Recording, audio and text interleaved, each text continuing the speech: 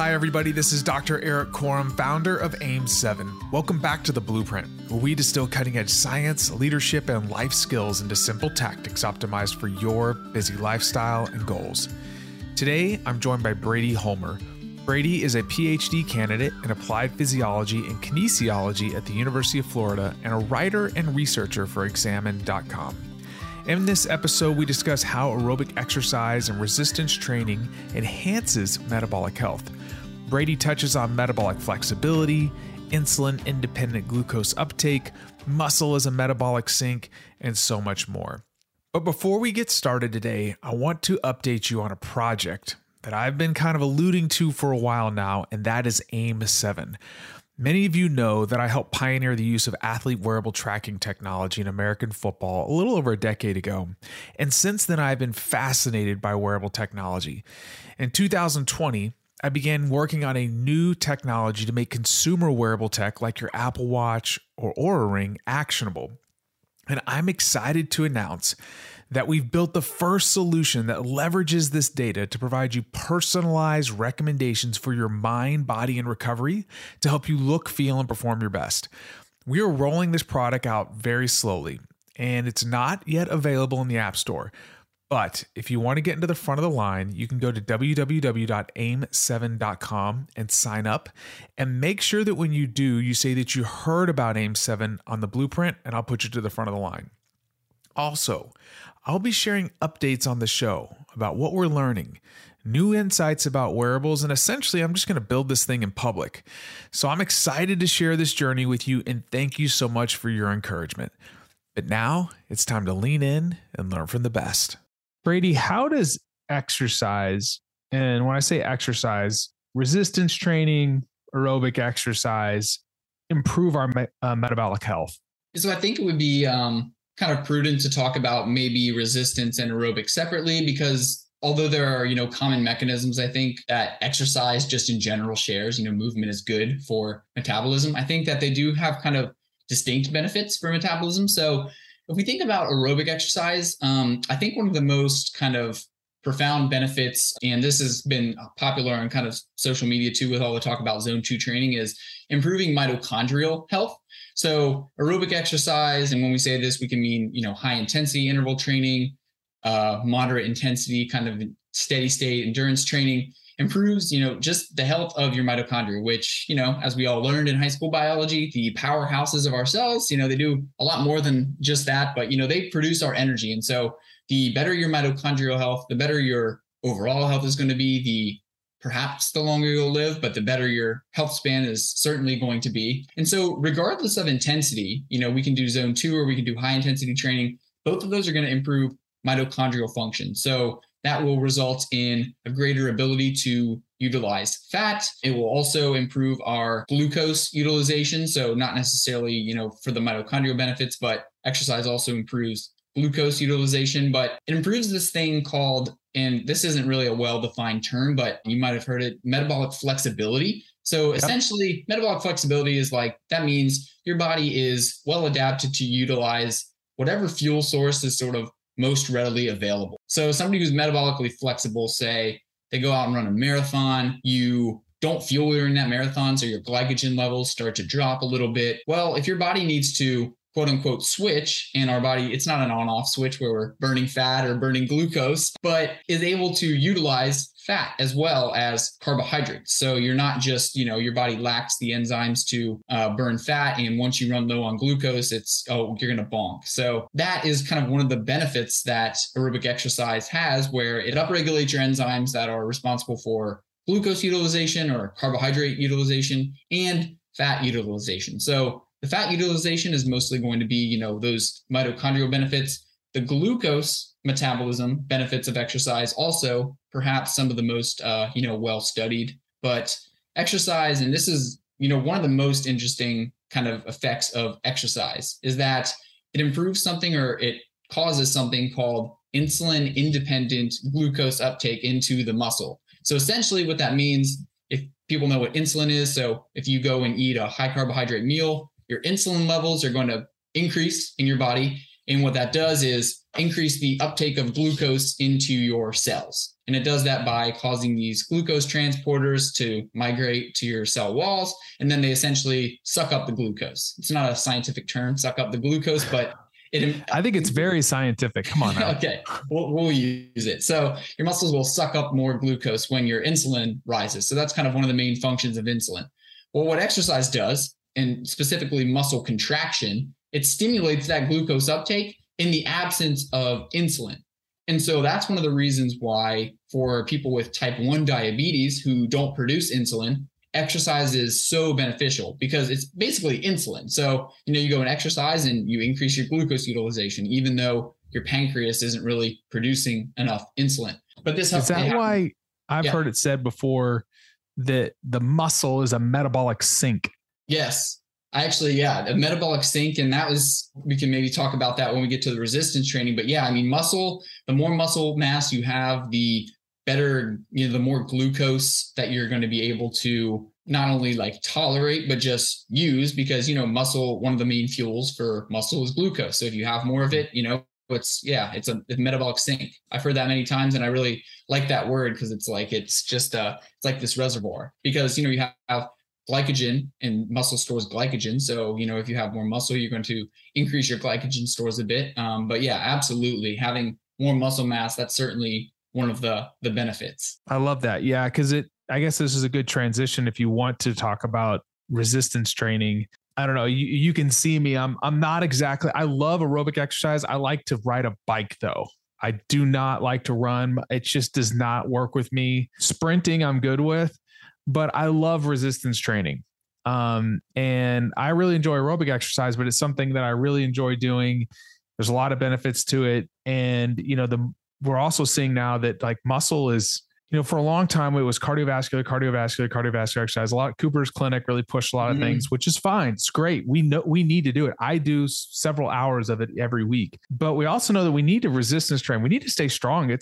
The muscle is like a longevity organ. So I'd love to really kind of dive into that a little bit, how that impacts our metabolic health. Yeah, absolutely. So, and I think with, resistance training there, the benefits of that are going to be dependent. So it's not maybe necessarily the resistance training per se that has, I think if we just compare, say, the acute effects on metabolism, aerobic exercise might be better just because your body's energy flux is a bit higher with aerobic, exercise and things like that. But the benefits of resistance training, again, if you're increasing your muscle mass, are certainly there. And I also think that's kind of one of the benefits of, people will sometimes say, oh, what's better for weight loss, aerobic exercise or resistance exercise? And they're like, oh, you should be weightlifting for weight loss and not doing cardio. Well, it's all dependent on, if you increase your muscle mass through resistance training, then it might have benefits for weight loss because your basal metabolic rate might increase a bit if you have more muscle mass. Even there, the benefits for kind of resting metabolic rate, basal metabolic rate, are quite small. So even if you put on, a few pounds of muscle, your resting metabolic rate doesn't really go up that much every day. It might be, maybe 50 calories, maybe 100 if you're lucky. And so in the grand scheme of things, what's an extra kind of 100 calories a day if you put on 5 pounds of muscle, which isn't easy to do. 5 pounds of muscle is quite a lot. But regardless, yes, I would just say both. Right. Just get out and move. Let's start with that. That's what all arguments often boil down to. We can bicker all day long about aerobic or resistance, but it all comes down to, yes, you need to do both. But, going back to kind of the resistance training, the effects of muscle on kind of as a longevity organ, I think a lot of the benefits there are going to be going back to this aging process. So at a certain point, and this isn't to say you can't build muscle at any age, because I firmly believe that you can. Certainly it's harder, and you might need to do more and eat more protein to build muscle, say at 60 than you do at 30. But at a certain point, around maybe middle age, 40, 50 years old, your muscle mass kind of starts to decline. That's kind of around the same point that your VO2 max starts to decline. And it doesn't seem that training really prevents a lot of this, both for the VO2 max and muscle mass. So even if you keep training, you're going to lose a little bit of muscle. You're going to lose a little bit of your VO2 max as you age. But, if you then are building muscle at an earlier age, you're starting with a higher baseline. So, as you ride this curve downwards to your, 80s and 90s, if you start with a higher baseline, if you're building that muscle mass, that protective muscle mass early on in age, you're going to sort of hit this frailty threshold a lot later. So there's kind of this threshold, at least for VO2 max, but also probably for muscle mass, where, if you are below this minimum amount of strength or minimum amount of VO2, you're not really even able to do general activities of daily living. So I think for VO2 max, it's like below 15 mLs per kg per minute. And I'm sure there's kind of a minimum amount of muscle mass or strength or muscle quality that you need to prevent frailty, which is essentially, just very weakened bones, very weakened muscles, and an inability to sort of just engage in not exercise, but even activities of like daily living, just going shopping and pushing a cart around. So if you're resistance training, you're protecting yourself against that by, building as much muscle as you can before kind of that inevitable, and it's not a steep decline, but that gradual kind of decline in muscle mass occurs. So really you're just setting yourself up for a better trajectory towards aging by, increasing your muscle mass. And then, that isn't to say that you can't extend or maintain your muscle mass for a little bit longer if you continue to resistance train. I think that's certainly possible, but it's definitely going to prevent you from reaching frailty or even just, this area of reduced strength later on in life. Yeah, I think Peter Attia says it really well. Like, what do you want your marginal decade to be like? Like the last decade of your life, whenever that is. Do you want to be non-functional? Well, if not, then you need to essentially you kind of backcast or work back from that point. Like, what do I want to look like? I want to be able to move. I want to be able to squat, hinge, move my body. I'm not talking about exercise. I'm talking about movement patterns. I want to be able to lift things. I want to be ambulatory. To do that, you have to have a certain level of strength. You also want to be able to maybe go on long walks, maybe do hiking, or so you got to have some aerobic capacity. I want my heart to work. So I want to have my cardiac output up. So it's like, if you think about what you want to be like at the end, and like you said, there's this gradual decline, well, build the biggest freaking peak you can. Right. And then take care of yourself and continue training. And the things that we've talked about, over the past couple episodes of aging process, you're attenuating these processes by just doing the basics. You don't have to be a bodybuilder. You don't have to be a power lifter, but strain yourself. I do a weekly on Instagram. I do a weekly post of me lifting something heavy or just the weight, and people are like, wow, what? I'm like, no. It's all relative. Like, if push-ups is heavy for you, strain against the push-up. If riding your bike at 145 beats a minute is pushing it, you go get on the bike and push it for a while. And I just think that we overcomplicate it too often. I know we're way off metabolism right now, but we're just thinking about lifespan. Yeah, it's certainly a good point. And it's definitely something I think about because, there's just I think there's kind of this like argument with resistance and aerobic going back to maybe what we said an episode ago, but like, there's a point where, your VO2 max is correlated with longevity. So is probably muscle mass and strength. I think that, if you think about it in that way, I think that strength, if we're, on the topic of resistance training, strength probably matters more than muscle mass to a point, meaning that if you have a minimum amount of muscle mass, you're good. And then what matters is how strong are you? So, if maybe people aren't watching a video of us, but if you look at you and look at me, I'm a tad bit, tiny here. I don't have as much muscle mass as you do. And so you can move, man. The relative strength is sort of, what matters. And like you say, you don't need to be a bodybuilder for improved longevity. You need to have this minimum amount of muscle mass, but, focus on improving strength, and the mass might come as long as, if you eat well and kind of go towards hypertrophy, but it's not, especially with muscle mass, all of us, I think, probably have sort of this cap or this predetermined kind of mass that we might be able to achieve. I'm never going to be huge like some of the dudes you see deadlifting. Bone structure dictates all of that. Absolutely. Like, I'm never going to be deadlifting 400 pounds on Twitter. It's just not going to happen. But relatively, I can improve, whatever my deadlift is, and that will have marginal benefits. So I think, it's important for people to think about it like that. Don't compare your VO2 max or your mile time to anybody, because your aging process is literally your aging process. And, you just have to focus on what things that you can improve.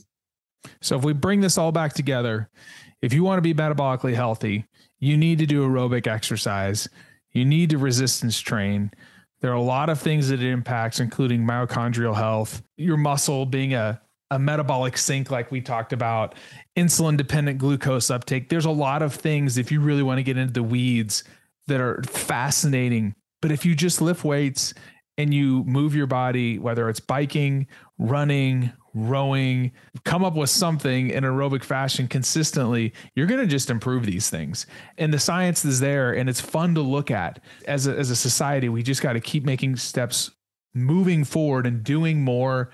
And it's going to all work itself out. Yeah, I agree. And as the scientists and people who are doing work in the area like to overcomplicate things, like you said, because, it's fun to make aerobic it's fun to make exercise sexy. What's the optimal amount of exercise I should do? Or like, what's the perfect amount of zone 2 training to do per week? But it's like, when it really comes down to it, and I often talk about, I have a couple clients who I coach for endurance training, and they're training for various races. And something that I like to kind of point out is like, yes, this is the training plan that I gave you, and these are the specific intervals and work to rest ratios that we're using. But there's a lot of things that can work for this to get you to run a fast half marathon. I could write you 5 different training plans to run a fast half marathon. They're all probably going to work. And another coach could write you 5 different training plans, and they're all probably going to work because the general principles are the same. You run fast sometimes, you rest sometimes, you run slow sometimes, you run far sometimes. So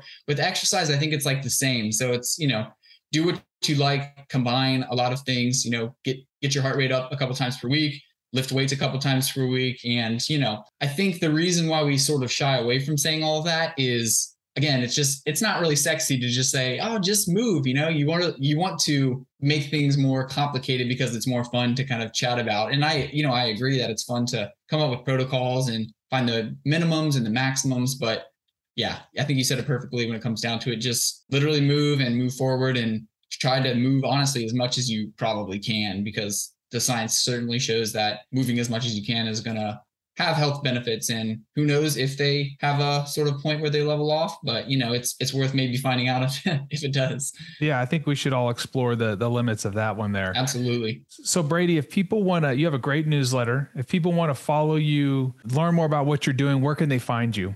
Yeah. So I'm very active on Twitter. That's @B_Holmer. And if you go there, I have links to, like you mentioned, my weekly newsletter, and I send out a few posts per week. I do a Physiology Friday newsletter where I break down a cool study that I find interesting. And I've been doing a weekly question and answer where I'll answer some questions about exercise or health that people will ask me. And then I'll do occasional long form posts. So you can sign up for that newsletter, and, I won't spam your inbox, but I try to keep things interesting and more frequent. So those are kind of the 2 main places. If you find me on Twitter and the newsletter, you'll pretty much be up to date on anything that I'm posting. Not too active on Instagram, but I do have one. I will say this, Brady's one of the folks that I follow consistently. He's always putting out good stuff. So I highly recommend go give him a follow.